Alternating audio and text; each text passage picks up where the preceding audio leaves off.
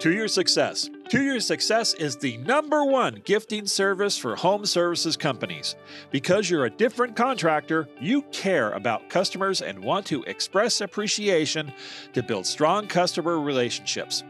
But you need a process that's effortless for you while feeling relational to your customers. There is an answer. To Your Success gives you the ability to automate a handcrafted thank you gift as soon as you complete a job. Visit toyoursuccess.com to learn more or schedule a live demo and receive a sample cookie gift. Delight your customers, build relationships, and cultivate loyalty. Visit toyoursuccess.com. Welcome to The Successful Contractor, powered by Success Group International, a show for residential contractors about residential contractors.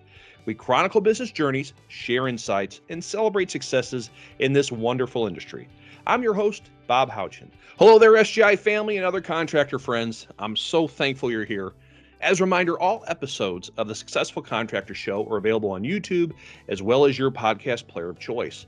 Also, if you're a non-member interested in learning more about SGI and how we can help your business grow both on the top and bottom line, while also becoming a part of the contracting industry's largest network of successful contractors, we're having Profit Day seminars in Houston, Boise, San Antonio, Winston-Salem, Colorado Springs, and Dallas. That's all just in the first quarter. So give us a call at 866-299-8505 to attend. SGI members in those markets, if you'd like to come and share with everyone your experiences with the group, give your coach a call. We'd greatly appreciate you giving your testimonial. Today's show is a great discussion I had with Doc Holliday, Chris Holliday, and Mitch Armitage of Holliday Heating and Cooling in Spokane, Washington. This is a great story for so many reasons.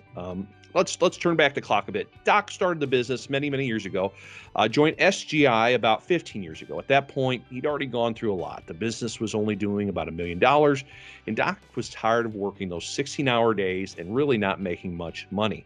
Over the next decade and a half, along with Chris and Mitch, these three men have turned Holliday Heating and Cooling into a finely tuned operation. In 2019, Holliday did $3.1 million. In 2020, it did $5.1 million. This year, they're about to close out at $7 million. Best of all, those revenue numbers the last 3 years were all achieved while hitting between 16 and 20% net profit. Well done. Doc, Chris, and Mitch have grown the right way. As you will hear Doc say, they did it by taking care of their customers, taking care of their employees, and having a little fun doing it as well.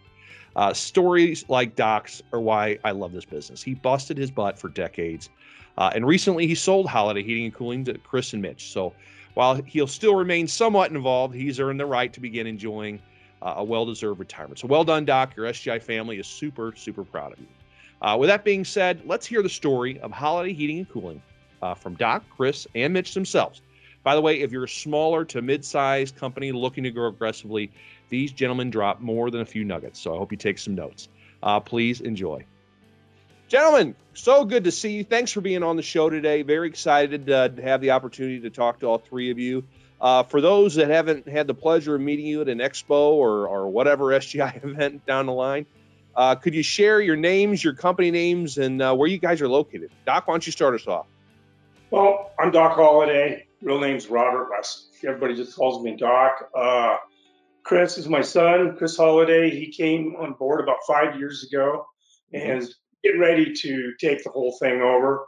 And Mitch is our sales manager / everything, pretty much. And he came on about 10, 11 years ago. Okay. He came on as a service tech, and then he decided he needed to go sell Frito-Lay chips or something. I don't know what it was. He came in and visited me one day, and I offered him a job as sales guy, and he's like, couldn't believe it. And I said, yeah, I meant that, So he's been here ever since. That's great. Quite an asset, I can say that. Okay, very good. And the name of the company is, for those, again? Holliday Heating and Cooling. Very good. And we're in Spokane, Washington. Beautiful Spokane. I haven't been there, but I hear it's lovely. So very glad to have you guys on. And the reason we're talking is it's been a pretty good 2 or 3 years for Holliday. Maybe share how you guys have grown. I think 2019 things really started catching, and then you've been on fire the last 2 some odd years. Well, we struggled with the 1.5, 1.8 million thing. And when I came into airtime, I was about $1 million company, and Sure. I just couldn't get past 1.8, and it took a lot of things. And then, probably about 7 or 8 years later, Chris came on board, and which kind of really helped things because I really needed somebody that could do all the things that I couldn't do. Sure. And so we got involved with Gino Gruber, and he's really been our real push, along with the airtime, things that we do. Sure. So working with Gino, we finally hit the book model 2.5, and I just thought, oh my God, that's amazing. Been wanting to be one of them guys forever. Sure. And then, the last 3 years, I think, we went to 3.1, and then we went to 5.1 last year, and now we're on track for, what are we on track for, Chris? We're going to break 7. We're going to break 7 million. That's awesome. And it's the growth has been very quick, really scrambling to get people and everything. But sure, but and so we'll get far, into that. Yeah. So I feel like we've really kind of where we're at. We're kind of what I dreamed of, And Yeah. go to airtime, you got, here's these guys, they're $5 million. I'm like, they're huge. Well, they are really. They are. And then when you start growing like that, I mean, I'm blown away. Very blessed and very thankful. And you don't get there alone. Oh, for sure. And I have to point out that revenue number comes with the right margin number as well, because we know revenue's fun, but it's a profit that's the best. I'll just share what we did last year. We finished out at, the 3.1 year, we were about 16. Last year, or 2020, we were right around 18, 19%. Yeah. And this year, we're kind of mixed up. We don't have a real right reading, but I believe we're somewhere around 18, somewhere in there. That's great. Love it. I love it. Now you mentioned, I want to get into the history of the company and all that good stuff, because I love that part. Before we do, though, you said it takes a lot of people. There's 2 people there that you obviously are part of your team. Maybe share who else is in the office. So for people looking to aspire to grow to your size, they kind of know what that infrastructure looks like. So who else is inside? Well, we have a bookkeeper, which currently we need 2 people in there for that. Yeah. We have 4 CCRs. I like to be top heavy on the girls. Okay. This is because somebody's either getting sick or their kids or something like that. The phones are like really, really important. So we tend to carry 4 people. I call it being top heavy. Sure. And along with that, we have we run in 7 service guys. Okay. 8 now. 8. We have 4. Is it 3 or 4 maintenance techs? And then the rest of them are diag techs. Okay. We got 5 install crews. Great. And we have capability of 6. Okay. And for every truck, it seems like you can do about another $1 million. Okay. That's I've been told that before, and now I believe it. So, and then our sales guys, we have Mitch was a sales guy, and he kind of goes in and out between managers. And then we have 4 sales guys. Okay. And 2 those service techs are selling techs. And 2 selling techs. And an in-house electrician too. Oh yeah. Oh yeah. Sure. Very good. Who handles like the dispatching and the setting the board for the techs and making sure you got the right guy going to the right opportunity? Is that one of the girls or one of the managers who does that? It's one of the girls, and that'd be Kelsey, and she's our CCR manager. Okay. And pretty sharp at it. Yeah. And she pretty much oversees what's going on there. Sure. That's great. Excellent. Well, very good. I want to be sure to point those out and make sure everyone knows what that team looks like. So thanks for sharing that.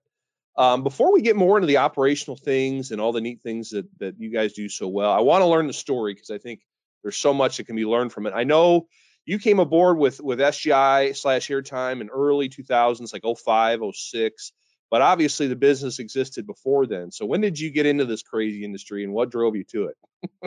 Well, I'd already worked in the industry, and I used to go behind these other companies that were supposedly the great company, and Yeah. And what inspired me was their crappy work, you know. And it was like, I'm not a perfectionist, but I like to have things done, make it look clean and right. And Yeah. I don't know, I came back from New Mexico working down at another heating outfit, moved back to Spokane, and I just decided I'm going to start my own. I went back to work for somebody, and then I just decided I'm going to start my own business. Yeah. And I started out at the back of a Volkswagen Rabbit, and I had a cardboard box full of tools, and Yeah. I kind of did it the old-fashioned way. I went down the strip, this commercial place, and I just kind of knocked on every door, gave them a card until somebody gave me a job. You know, first job was at a Chinese restaurant fixing an ice machine, and that was how I bought my. I figured I could buy my vacuum pump, some torches, and everything I needed by just that one job. So I really did start, you know, with a cardboard box with hardly, you know, I had hand tools and stuff like that. Sure. Then I got licensed and bonded and all that, and so I was working part time for another company and doing this, you know, I not really on the side because I was legitimate. They didn't care as long as it didn't interfere with them, which I made sure that was true. Then I quit them and I went to work for a hospital for 5 years. Oh, okay. And, that was a piece of cake. Then I was really able to do a lot more with my business. And it was fun. I was excited. I couldn't wait to get off work, to go, you know, do jobs and stuff like that. So I was doing install and service. And then finally there was a big break in Spokane, and the power company for natural gas was paying everybody big bucks to convert over. Well, everybody and their brother jumped on board. And that was about the time I quit my job. So I had 2 guys working for me full time when I was working at the hospital. So that's really where I got my start. And then I had a big shop. So we fabricated our own duct. Yeah. We just slowly bought our trucks and kind of really outfitted everything. And I basically was the sales guy, the boss, the service guy. I was everything. And there was a lot of, you know, working 14, 16 hours a day. It really wasn't that tough. Today, that's kind of hard. you tried, but it's not working anymore. But that was the norm, you know, then. And so after about 5 years of that, 4 or 5 years, I was looking for a building, and I found this one in downtown Spokane, and it was a owner, you know, I got to buy it, so the owner carried the contract, which was really, really shifted us into the gears. Yeah. And now we were downtown, right across the street from our wholesalers, and we were able to put together a lot of things. Yeah. And then 9/11 showed up and just about busted us, just about took us down, and had to have my wife come back to work for us. I stayed anyhow. But good transition, Doc. It was horrible, to be honest with you. I'm not with her anymore, so I can say that. Oh, well, that's so we funny. got through the 9/11 thing, and not without being scathed. I had to talk to my creditors, talk with them every month, say I could give them this much, and blah, blah, blah. We got tied into a really huge geothermal job, and that bellied up right around 9/11. But anyhow, I survived it. And then we were doing a lot of commercial refrigeration, doing anything and everything, and beating our heads against the wall. Right. Again, 14, 16-hour days in the office, going home at 9. And I got a direct mail piece across my desk one day. And it was from Weatherford, Texas. And I can't remember the guy's name. Anyhow, not Temp-Right or was it Brett Hobson? Hi. Brett Hobson? Yes, Brett Hobson. I think I probably wrote it, honestly. You did? Probably. I used to write all the direct mail for us. Yeah, for a long time. Well, it was pretty good. It was like 7 pages long, and here's this guy sleeping on. It was Brett sleeping on his drafting table, and I'm like, this guy looks like me, you know. So I read first, and I just threw it on over to my desk. I said I'll read it later. Sure. Because I'd come in about 5 o'clock in the morning and start working. And so the next morning I came in, saw that letter and I grabbed it, read 2 more pages of it, and I go, oh my God, this sounds exactly like me, Right. So I threw it over the side, didn't pick it up for 3 more days. So about 3 or 4 days later, I pick it up and I read the whole thing, and I go, this is what I'm looking for. I had been looking for the systems. I didn't want to reinvent the wheel with somebody that didn't know what they're doing. Sure. And to me, this just sounded like things. So I took one of my service techs with me, Todd Williams, and he was my devil's advocate. And we went down there, and there was probably 40 people in there. Yeah. And Brett is so gracious. He even opened up his books to show us the real payrolls because my guy didn't believe it. He said, no way. Yeah. Brett goes, come on back there. I'll show you. Don't you tell anybody this. Yeah. But there was only 2 out of 40 that signed up. Halfway through it, I said, where do I sign? It was a no-brainer. Right. Absolute no-brainer. I didn't need to hear really anymore. Right. And so I get back. I'm so excited, man. I mean, I'm crying. I'm excited. This is like, God, this is what I've been waiting for, Yeah. First thing we did, cleaned up the area, put everybody in uniforms, got rid of all the commercial, anything, refrigeration. We were $200,000 in receivables, and I couldn't get one dime of it because we were having to borrow money to make payroll. It would come in, but slowly come in, know. So we just changed our gig. We started. We got priced right was the first thing. Yeah. This is why we're broke, because you're not priced right. Right. And so funny how that works. Yeah. After the first year, we had put people in training over to Missouri, got everybody trained in uniforms, and at the end of the first year, I had $100,000 in my savings account. And I'm like, where the hell is this money coming from? You're not used to making money, and all of a sudden you're making it. You're like, so that's pretty much how we got our start. It's been a great thing. I will have to say I'm a really slow learner, and I wish I would have put in more time during the first 10 years because I'm not that smart. I'm just smart enough to get the right people to do the work is really what it is. And like Leland Smith said, he goes, I'm not that smart. I'm just a great copier. Smith, right? I know Leland well. Yeah. Yeah. Well, I remember, I'll never forget when he said that. I was down in San Diego.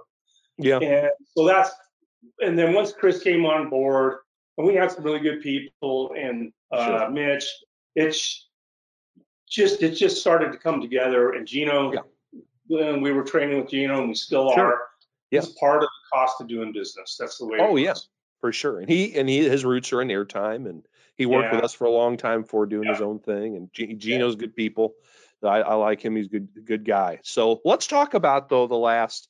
So Chris and Mitch, you guys come aboard, and it seemed like you said the business you'd grown and you were starting to make money, and it kind of stagnated for a little bit up until the last, say, 3 or 4 years, right? And things have really been on an upward trajectory. Let's talk about that. So for people, because there's lots of members in that position where we kind of hit that glass ceiling. We're profitable, we're making money, but darn it, I want more. I want to blow this thing up. What did you guys do? What were some of the key changes, looking back, that you made over the last 3 or 4 years that really resonated? I mean, can you pinpoint? Was it just marketing better, doing better with the opportunities you had, hitting the KPIs that maybe you weren't hitting before? What do you think?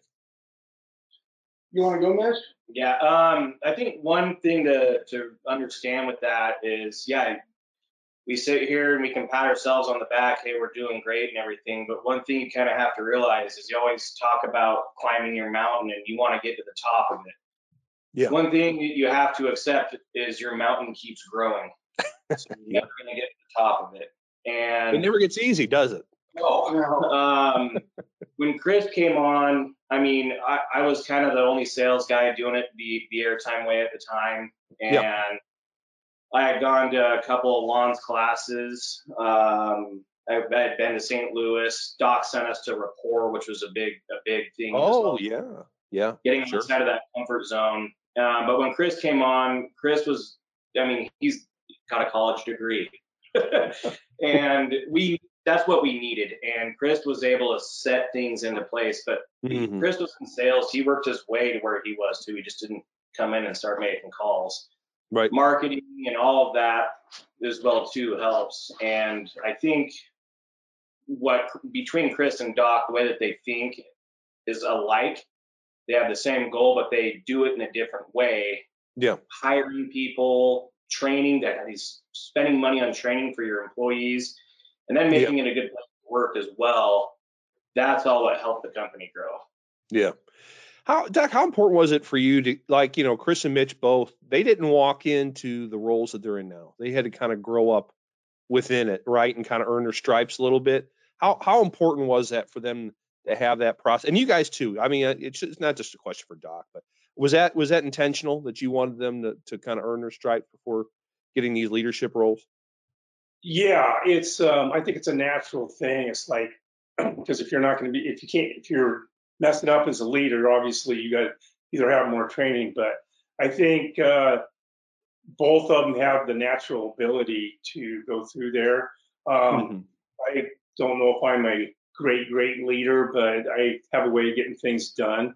I mean, Yeah. we all can use improvements, but I don't know if I answered your question correctly or not. Yeah, But that's fine. they naturally work themselves up to where they were at. Yeah. Yeah. And Mitch and Chris, how valuable were your experiences in the field and kind of growing up in this business in terms of how you do your jobs today? How valuable was that background?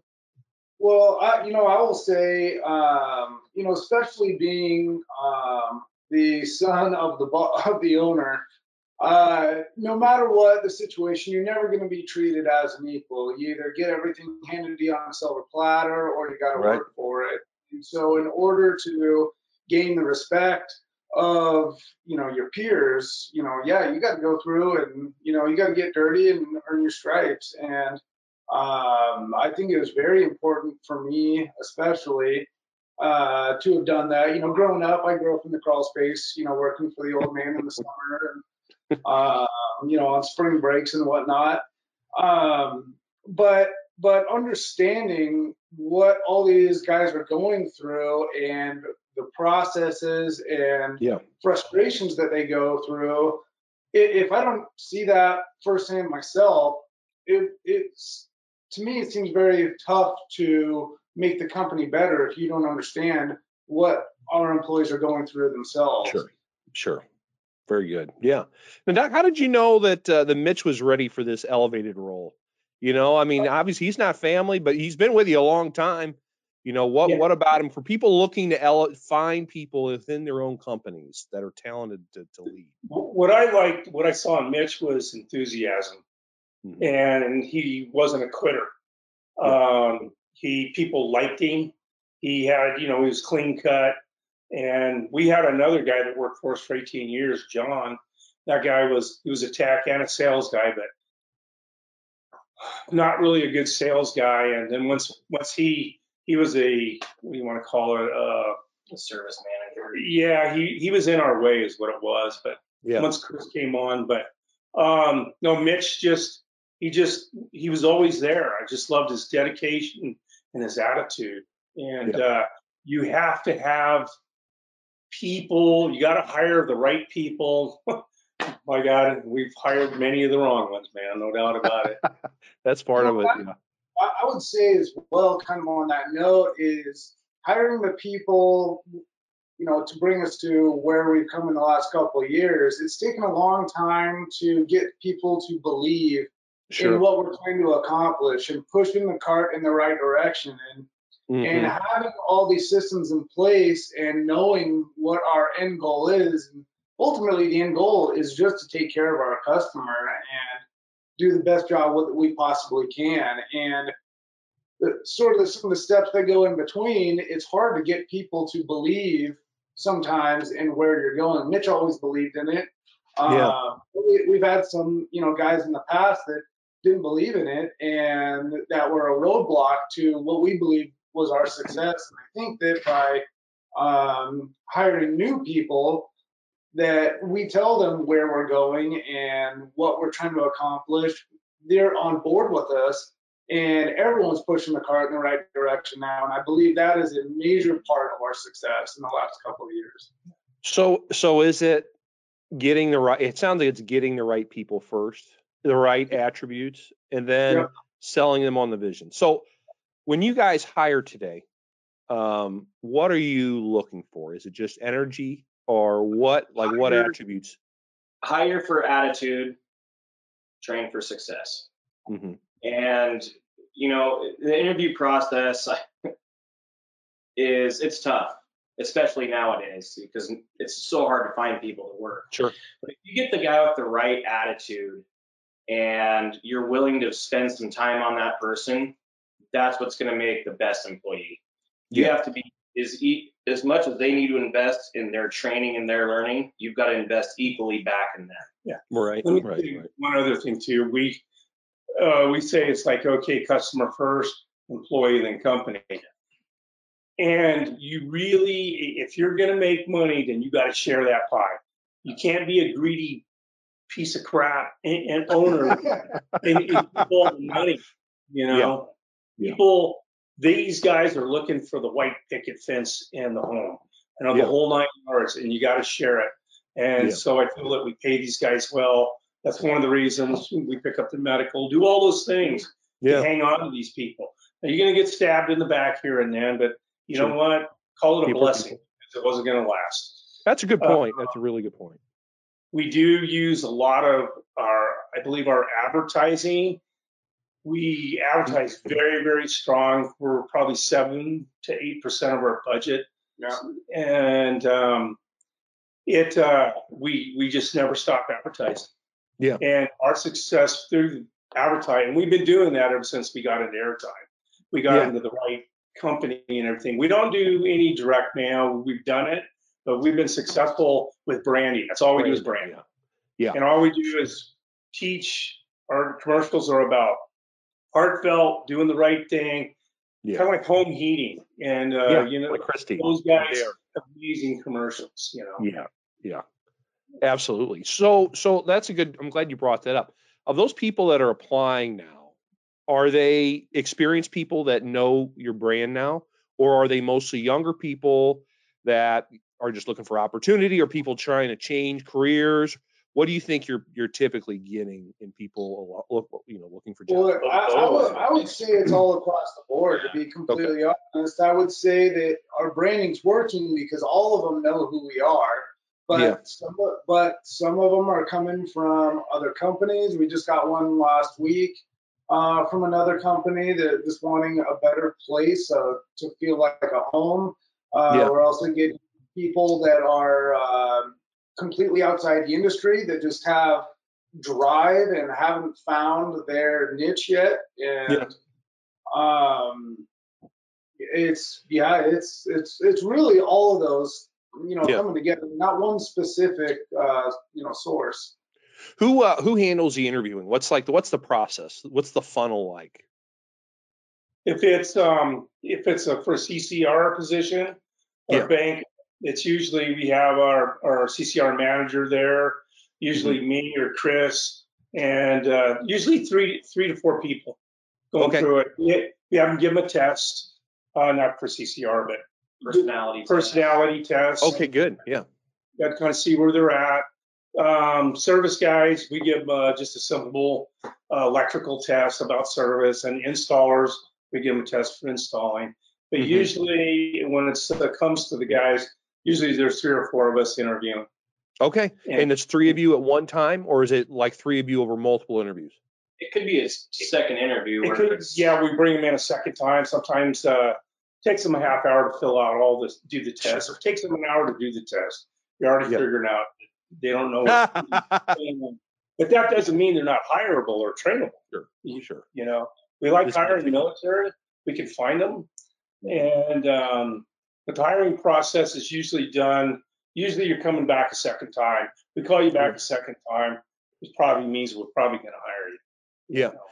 Are there certain things or like red flags you're always looking for? Like, what you've been interviewing people a long time. So what are some tips and some secrets you've learned over the years? Yeah. Tattoos all over your neck and hands is one of them. Yeah. The wrinkly shirt. Yeah, we hired this guy. I thought, don't hire this guy because he came to nice guy, great guy. He was actually a good worker. But his shirt looks like he just pulled it out of the dirty hamper or something. Got the cleanest dirty shirt. But he always came to work like that. But it proved out that he was very kind of unorganized. Yeah. And he was not, what do you want to call it? Detailed. Mm-hmm. And stuff like that. And I wasn't prejudiced. I just thought, if you can't even iron your own shirt, what are you going to do for us? When you're looking at small things. Well, sure. The other thing is, you can't, I'd say 2 out of 10 have felons or whatever. Yeah. And I would say, one thing I've noticed is the guys that, well, even gals too, that apply for office jobs, if they don't dress for an interview, come dressed. I mean, you don't have to be wearing a suit and tie by any means, but sure. But if we get people coming in their pajamas, and it's like that is a sign. That is a major sign of how seriously you take your life in general. And we've hired people that have had holes in their shirt, and and they don't tend to last very long, even if they get hired in the first place. And there's a fine line in every interview too. Like, I want to be interviewed as well. I want to know what they want to know. Good point. One interview we did for one of our lead installers, he basically just had a list of questions. His wife wanted to know some things about the company as well. And that kind of shows me that, okay, I want to work for someone who cares about me. But if someone's just flying off the handle telling you about all the cool stuff that they can do and you don't get one word in, that's kind of a red flag as well too. Sure. Are there certain work histories or things you go, like someone's changing jobs every 3 days or what kind of, is there anything that kind of stuff? Yeah, we see that. We look at their resume. Usually most people have one. Yeah. And when it's just littered with year to year to year to year to year, it's like, I mean, we still interview them, but we give them the test them, and it kind of sets the stage where we're at and what kind of company they're going to come to work for. We care enough that they have to do that kind of a test. But we're looking for long-term people. Support for this podcast comes from Rheem. Brothers Richard and Donald Rheem founded Rheem Manufacturing Company in Emeryville, California in 1925. The company has produced a number of cutting-edge products in its 89 years of operation. Today, Rheem is North America's only manufacturer of HVAC, water heating, pool and spa heating, and commercial refrigeration solutions. For more information, go to rheem.com. Welcome back to the show. I'm talking with Doc Holliday, Chris Holliday, and Mitch Armitage of Holliday Heating and Cooling in Spokane, Washington. So far, we learned how Doc started Holliday Heating and Cooling out of his Volkswagen. And from those early days, he shared how he began to slowly change the company, getting the right processes and procedures in place that would later allow the company to grow. We also learned that he had a lot of help with Chris and Mitch as they earned leadership positions as a result with Holliday. In the second half of this conversation, we're going to continue to talk about their hiring process, namely how they plan for manpower to grow as quickly as they have. We're going to talk about how they onboard and train. We're going to talk about some of the recent adjustments to their install team that's led to some great results. We're going to talk about how their sales process has really allowed them to flourish and how they approach accountability with their sales team. Of course, I pressed Doc on what his plans were for retirement, and I pressed Chris and Mitch on what their plans are for the business over the next 5 to 10 years. So let's jump back into my conversation with Doc, Chris, and Mitch of Holliday Heating and Cooling in Spokane, Washington. So when you're growing as fast as you guys are, and you guys have really grown fast the last 3 years, I mean, that takes a lot of people, right? There's a lot of, how much planning are you doing? So you're like, okay, we need to have 2 more or another install truck by May, so we have to hire by, like, how much of that are you guys talking about and strategizing about that versus just we were just talking about that. We know that we're going to need at least 6 install crews by next summer. We've let some of our some of our apprentices that we know are, almost to that point of running their own truck, we let them know they got a timeline that they need to be ready to go by the end of winter. That's good. We've already talked about what we're going to do with our existing vehicles and adding to the fleet to prepare for that influx. Well, last year too, Gino was really pushing us, and we ended up buying 8 new service rigs, and then we geared up for that 5th and 6th crew. Yeah. And so we had the trucks ready. We're ready. So you can't wait till you got the crew. You got to have the truck or the service van ready. When you get that guy, you can put him in a van. The truck. What is it? Is it like 6 months or is it? I mean, you have it. It takes a good 3. I mean, if you're going to tool, let's say a service van, I don't care if you buy a used one or a new one. If you buy a new one, you're going to wait to get it. But then you got to stick another $7,000 in bins, ladder racks, and then you got to spend another $8,000 stock in it. Sure. So you got quite the investment into these trucks, and it takes 3 to 4 months to get those things together. And on an install truck, we use cube vans, with a big box truck, 12, 14-foot boxes, and inside them is a 4-foot brake, a Pittsburgh, shelves, workbenches, stock with sheet metal, and whatever you need. That's a 4 or 5 month deal to get those together. Sure. Yeah. Well, you got to plan ahead. Absolutely plan ahead. Sure. So let's say you hire. Let's go with the experience route. If you hire an experienced service tech or installer, lead installer, what's his onboarding process like? Is he riding along with someone so you make sure he actually knows what he knows, or how long is that process? What do you guys do? Yeah, I mean, so usually we'll sit him down for a day and just do a in-house onboarding, do a PowerPoint presentation about the company, guidelines, rules, and all of that. And then say it's a service tech, for example. We're going to send him out with our senior service guys, have him do the work, but have him supervise, check where he's at. But then you have training on, Successware Remote. You have training on, company policies and the way that we do repairs.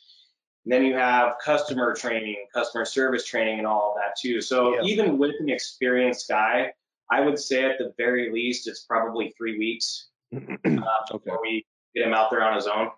Yeah. And the other thing Mitch does too, especially with the CCRs, he spends about 2 to 3 days when they're new. He takes 2 days, 3 days. 2 days usually. Yeah, 2 days, 8 hours a day, and he's got PowerPoints. He's training them, teaching them about how to answer the phone and the whole 9 yards. Scripting, that's amazing.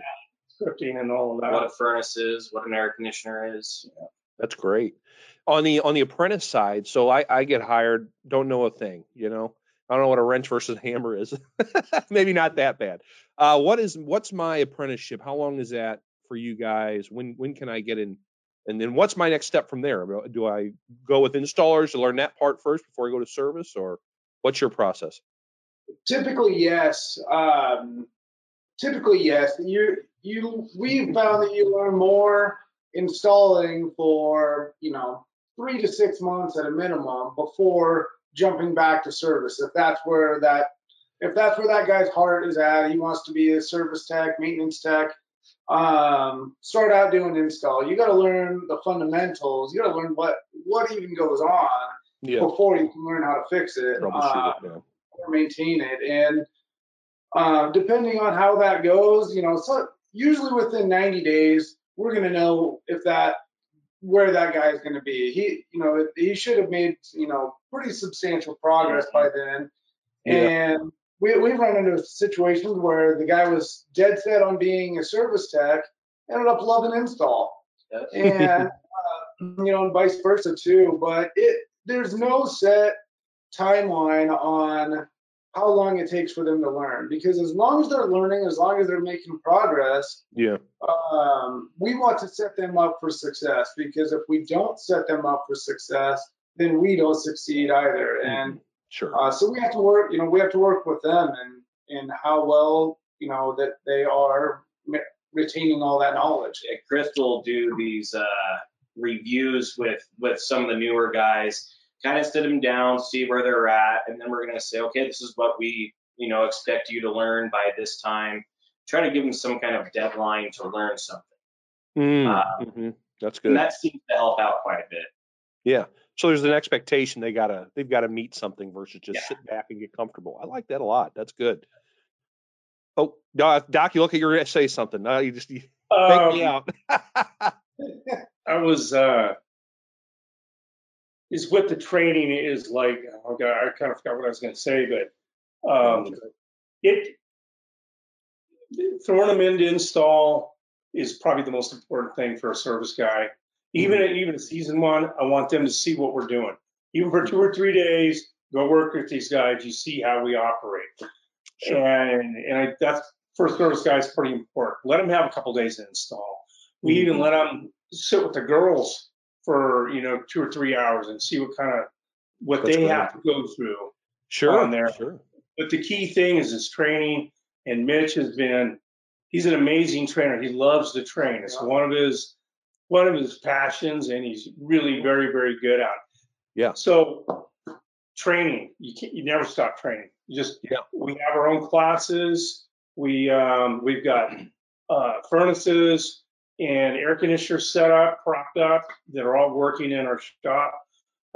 We try to have at least 2 training classes a month, whether off for the install or the service.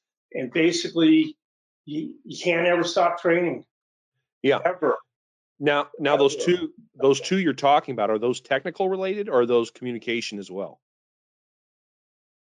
Oh, good. All technical at that point. Okay. But the communication thing kind of happens in the beginning, during okay, this is how you drive up to the house. This is what you say, and this is what you don't say. And Well, for even the senior, seasoned service technicians, we show them all of the airtime videos about how to act approaching the house, approaching the door. That we follow the airtime model exactly as far as that goes. Do you guys get together like weekly to talk about that stuff, or is it just as needed? What's that kind of ongoing training look like? Actually, we do weekly service meetings where we actually even do role playing, talking the straightforward pricing guides. Our biggest one is the repair versus replacement calculator, which is one of the most powerful tools that we have, really. And one of the most never used tools. It's difficult. It requires some brain power for sure. It is powerful, though. Yeah. So every Tuesday, we have a service meeting at 7:15, and we usually go for 45 minutes to an hour and a half. Okay. And we got to get guys out to the first call. On Wednesdays, we have the installers meeting, which we used to never have. For the last 2 months, every week now we're having an installer meeting. Sales is every Thursday. They're 80% of our revenue. They can get out of control real fast. Sure. And then on Thursday mornings, they have a sales meeting. So since we've been doing that, it seems to have taken out we've always had the service meetings, but you got to have meetings with your crews, and same with your CCRs. Everything. You got to meet to talk. We do that every 2 weeks on Fridays. Say that again? We do every 2 weeks on Fridays. Do you guys get together or? Yeah, with the CCRs. Okay. With the CCRs. Okay, very good. Very good. And I want to talk, we haven't talked sales yet, and there's a lot to unpack there. I want to pursue that. But before I forget, this install meeting you just started doing, and I'm intrigued. What are you guys talking about? Is it just callbacks? Is it just technical stuff? What do those meetings look like so other people can know? One thing so we talk about callbacks, all that, but we talk about, if there's changes with equipment.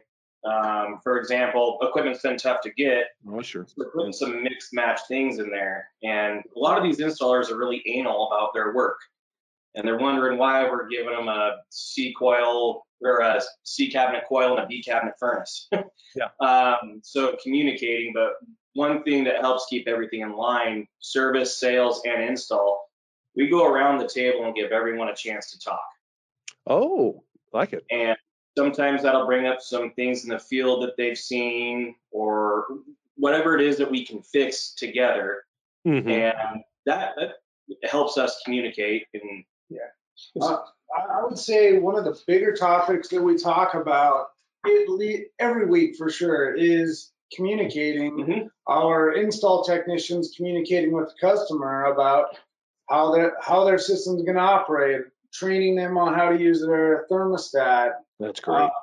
And training them on how your furnace is supposed to work, or if it's a heat pump, they communicate with the customer how, what temperatures their auxiliary heat should kick on, or emergency heat.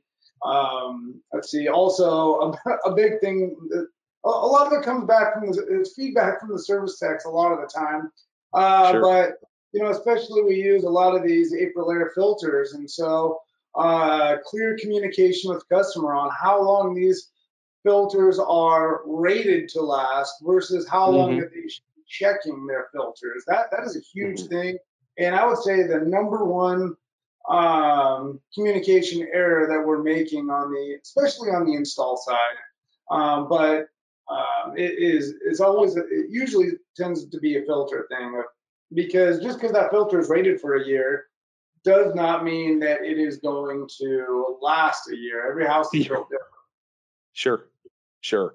So a lot of it's just communicating with the homeowners, teaching your installers to have these conversations so that it doesn't lead to callbacks or anger later on. It sounds correct. That's absolutely right. Yeah. On their, they have a checklist that we use, and sometimes it's pencil whipped. I'd like to kill them, but the biggest thing is going over the end of the job with the customer and showing them and spending the time. Sometimes they don't want to do it. Sometimes the customers don't want to do it. No, Sure. and it bites us in the butt every time. Every time they go, well, it didn't show me anything, and they lie. And then we're pissed off at our guy, but come to find out the customer lied. Actually, we just went over with our installers this morning, was our meeting, and we use a product called Company Cam. And on our install checklist, we have items that are required to take pictures of, and we have our installers at the end of the job, when they're going through the final product with the customer, showing them that, see, your air conditioner is level. We have the level sitting on there, and doing those finer notes. And some of it's kind of secret, humble bragging. It's like, see, this is why you paid for what you paid for. Right. No, that's smart. That's smart. Yeah, if you're going to be more expensive, you got to be there. You have to have a reason. And why at the end of that sales circle, not leave them on a high, right? And so instead they go, whoa, that was, I get it. If I was anybody, when we went to Gettle in Las Vegas and we saw their operation, and that's one of the key things that I would tell people that are, coming up, and you got to go visit other companies. Yeah. And if you're heating company, get Company Cam or iAuditor. It will change and improve the way you do things with your employees, because now you're kind of making them accountable. And also the sales guys go out and they take pictures and movies and all that. That's all in Company Cam. So anybody can go in there to look at it. It isn't like it's on their computer. One of the best things that we have done in the last 2 years was do that. That's great. I suggest everybody do the same thing. Good stuff. They're a vendor partner too, so that's always good. All right, I got to talk sales, and we're 50 minutes into this. We haven't talked sales, and we're talking to a sales company. So we talked about hiring technicians and call takers. Are all I know you have 2 technicians that can sell, it sounds like, but most are comfort advisors or salespeople. Are those people that made a transition from technicians, or were they from outside the industry, and you saw something in them, or is there like a blend? Our top guy, Garrett, was a service tech for 5 years. Yeah. And Garrett's the guy that he walks in the door, he glows, he has a smile on his face. Garrett was a selling tech for about 2 years, and he was pretty damn good at it. He's our top sales guy right now. And we have another sales guy who worked for Doc 20 years ago in install. And so he's got some experience. But the other two, Chad came from doing parks and recreational management, and this is his first year, and he's doing well. And right now he's at 1.4 million. That's great. He just got his first formal training last week from Gino. Okay. And Ryan used to sell for Steel Structures America. He very good at building scope and measuring things and all of that. So all of them have, besides Chad, have some sort of experience. Okay. We almost look for a level of a communicator. It's almost a communicator that we are trying to look for that can get on the same level as the customer. So, with some personalities, if you're a service tech, I mean, you start talking, variable speed motors and compressors, all this stuff, you can watch their eyes glaze over. I was going to say, right. I've done it myself. Right. Yeah. I was going to say, you're the last guy. No, but that's funny. Yeah, right? Exactly. But you have to be able to, actually what I say all the time is, you really aren't salesmen, you're educators. You are trying to educate that customer on what they're trying to purchase, and you're not trying to sell them anything. It's up for them. We don't know what their situation is. They know what's best for them. You have to be good at communicating what those options are. And so we have a perfect blend of technical technicians versus guys that have never been in the industry at all. All of them have their own way of breaking it down, all the minutia to the customer and talking to them in a language that they can understand. That's great. Being the biggest thing is be honest and do the right thing, and just don't try to shove this stuff down their throat, man. Yeah. And we have a procedure. We've got 4 different options to give people. Okay. And of course, you're probably not going to like this one, but I got to show it to you anyhow. Sure. Usually people pick in the middle, but just being honest, and I think if they don't like you or trust you, you're done. Yeah. Right. You have to obtain those 2 things. You got to get that credibility, and trust me, we've gone through some really bad sales guys with really bad closing rates, and we hung on to them. And Ryan, we had to let him go at one point because he'd been to schools, sent him everything, but I think he had some problems. We had to let him go. But then he came back, and he was just, we brought him back, and he's been on fire. He's doing really good. In 6 months, and he not let up. Yeah. That's At great. one point, he had a 70% closing rate way back in the beginning, but then he just slid all the way down to hell. And, but no, he's back, and he was outside the industry. He only had building experience. Nothing to do with heat. So what's that training? What do you guys do for someone, who comes in without industry experience to sell equipment? What's your training process? Run them with install for a good while. Okay. I'll train them. We'll send them with sales guys and all that, but they got to understand how the systems are installed, where the venting goes, what we're doing. And that could be a month. And then Gino helps us out with, we'll send these guys down to Sacramento to meet him. Excellent trainer, gives these guys a platform, and then we practice it. Okay. Yeah. And keep practicing. If you don't use it, you're gonna lose it. Yeah. A lot of role play, right? Practicing. Yeah, a lot of times what's kind of funny with these 4 guys we have is they're buddies too. And the conversations that you hear just kind of walking by the sales office is just like, well, this is what I would do, man. It's really cool to watch them help each other out. Mm-hmm. That's neat. How much you guys utilize scoreboards and showing guys the numbers and kind of driving that competitive angle a little bit? Is that a big part of it as well? Yeah, every week I update our company budget, our CCR booking rate on their incoming phone calls, and then all the maintenance and service techs. We put up their month-to-date numbers. And along with that comes with the 12 12 plus success rates, so whatever they're going on versus Yep. getting sold, and then their club ratio as well. And yeah, it definitely gets really competitive, especially the generated revenue in service and maintenance. They all want to be the top dog there. And I think our maintenance guys, it's kind of funny. They get frustrated because it's hard for them to generate a ton of revenue on a system, especially that we installed. Sure.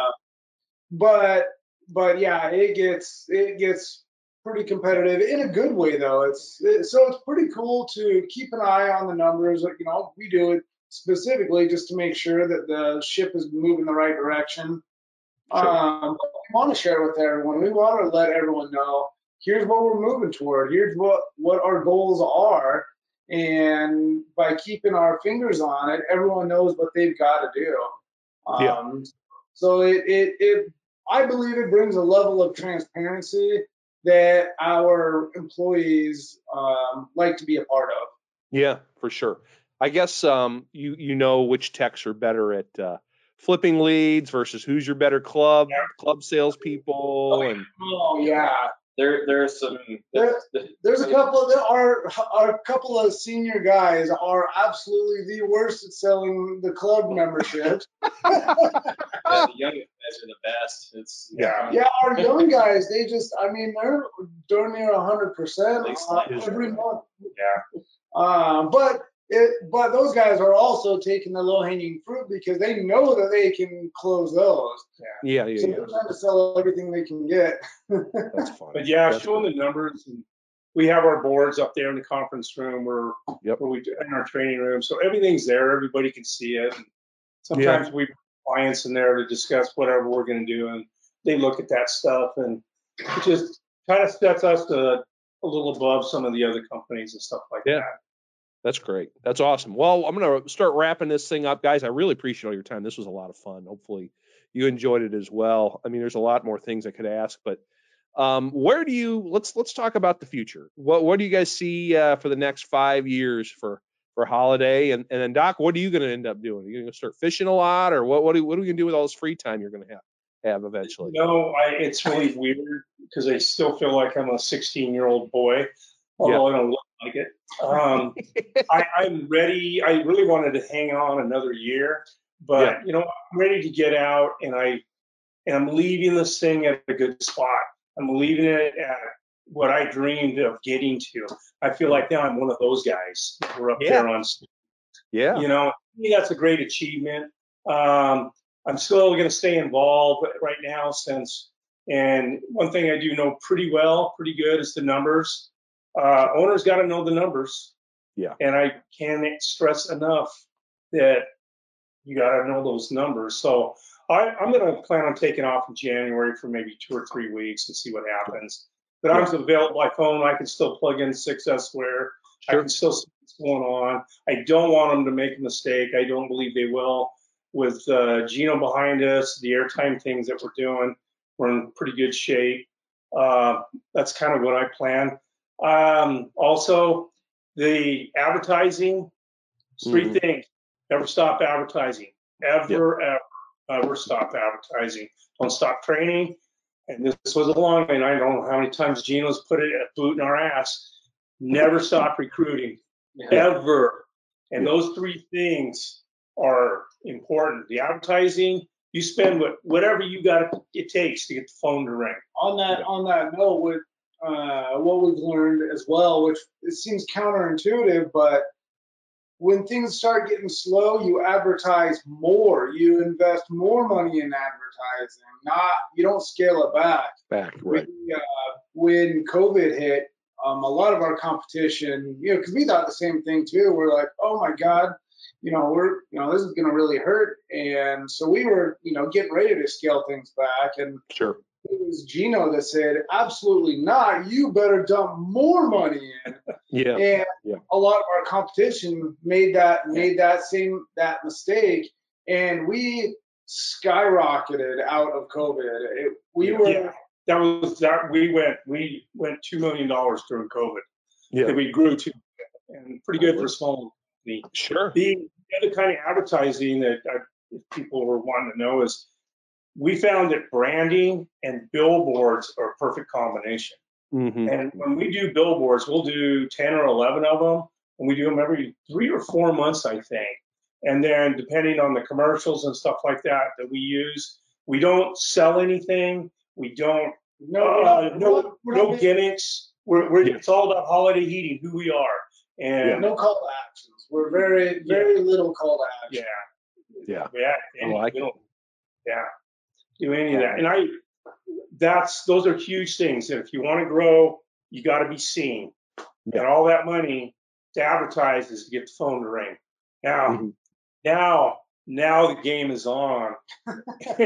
And that's where you got to have really good people up front to set the lead, close the deal. Like, are we going to install or are we got a service call? Yeah. Whole reason. That's great. Well, Chris and Mitch, how about you guys? You're young. You've got the future. Where do you want to take this thing over the next 5, 10 plus years? Well, we've got some pretty good ideas. We sat down with actually a couple of our senior service techs last night. There's our neighboring community, Coeur d'Alene, has kind of been an untouched resource for us to a certain amount. Sure. I want to continue to grow sustainably. I don't want to get too big too quick. COVID kind of made us blossom faster than I think that we really anticipated that we even would. But we want to continue that sustainable growth. And I see. I don't see any reason in the next. It could even be the next 2 years. We want to hit 10. I want to hit 10, but I don't want to grow too big. I want to keep that family atmosphere and that good culture that I don't want people walking through that I have no idea who they are. Right. I don't want to lose that feel, and I think that's part of what separates us from our competition around here. And so that's good. Getting too big isn't something I don't necessarily want to do, but at the same time, it also seems like it's inevitable. Yeah. Well, as long as you do it the right way. Yeah. The biggest thing for me is I want to get a lot of our current employees that are really helping us make the clock tick. I want to see them grow with us and stay with us as well. And just make this a more excellent place to work. And I want to watch it grow just like Chris. And I want to keep learning from our mistakes. We're never going to quit doing that. But I don't know. I could see maybe in 5 years us being maybe 10 million. Yeah. And you just don't. It's just hard to predict it at this point where you're going to be. Getting the people is man. If you had people just standing in line. Oh, it would be easy. Right. You got the infrastructure in place, right? Well, good stuff. Well, guys, this was really, really enjoyable. Thank you so much for all your time. Any last words or I think you said your piece. I always saw the Compass magazine and I always wanted to be in it, but I always felt like I wasn't ready for it because I didn't have anything to really offer. And the last thing I would say is, you can have all these bragging rights. Yeah, we did this much, but if you can't show profitability of something decent, none of it was worth it. Right. You don't want to do 10 million and make 4% net profit. You might as well done 5 million and made 20% profit. Absolutely. And so your profitability is a number one goal. Take care of your customers. Take care of your employees, and go out and have fun. Good stuff. Awesome. Well, guys, thank you so very, very much. Really appreciate it. Maybe I'll see you at an expo or something down the line. I'd love to see you guys sometime soon. So you guys have a great rest of your day, and thank you for your time. That's Doc Holliday, Chris Holliday, and Mitch Armitage of Holiday Heating and Cooling in Spokane, Washington. Thanks for joining us. If you feel like you have a great story worth sharing that would also help other contractors, email me at bhouchin@yoursgi.com. Also, if you enjoyed today's episode, if you're on YouTube, give us a like and subscribe. If you're on your favorite podcast player, leave us a 5-star review. And please join us for future episodes. It's my promise to you that we will continue to interview successful contractors and other influential individuals in residential contracting. This is The Successful Contractor, powered by Success Group International. Support for this podcast comes from RZL HVAC Zoning Technology. RZL has been producing innovative zoning systems for over 35 years. We manufacture the highest quality HVAC zoning equipment from our factory in Cleveland, Ohio. Innovation, customer service, and outstanding products backed by a lifetime warranty are why so many contractors only use RZL zoning. We offer easy-to-install solutions from a basic 2-zone system all the way up to custom zoning applications. For more information, go to rzlzoning.com or email us at marketing@rzlzoning.com. The Successful Contractor Podcast is part of the Success Group International family. SGI is the largest member-owned best practices organization for independent residential services contractors. SGI provides its members a competitive edge through proven proprietary management tools and expertise, marketing programs, training, and group buying power, along with a highly active and eager to help membership. For more information about Success Group International, visit www.yoursgi.com.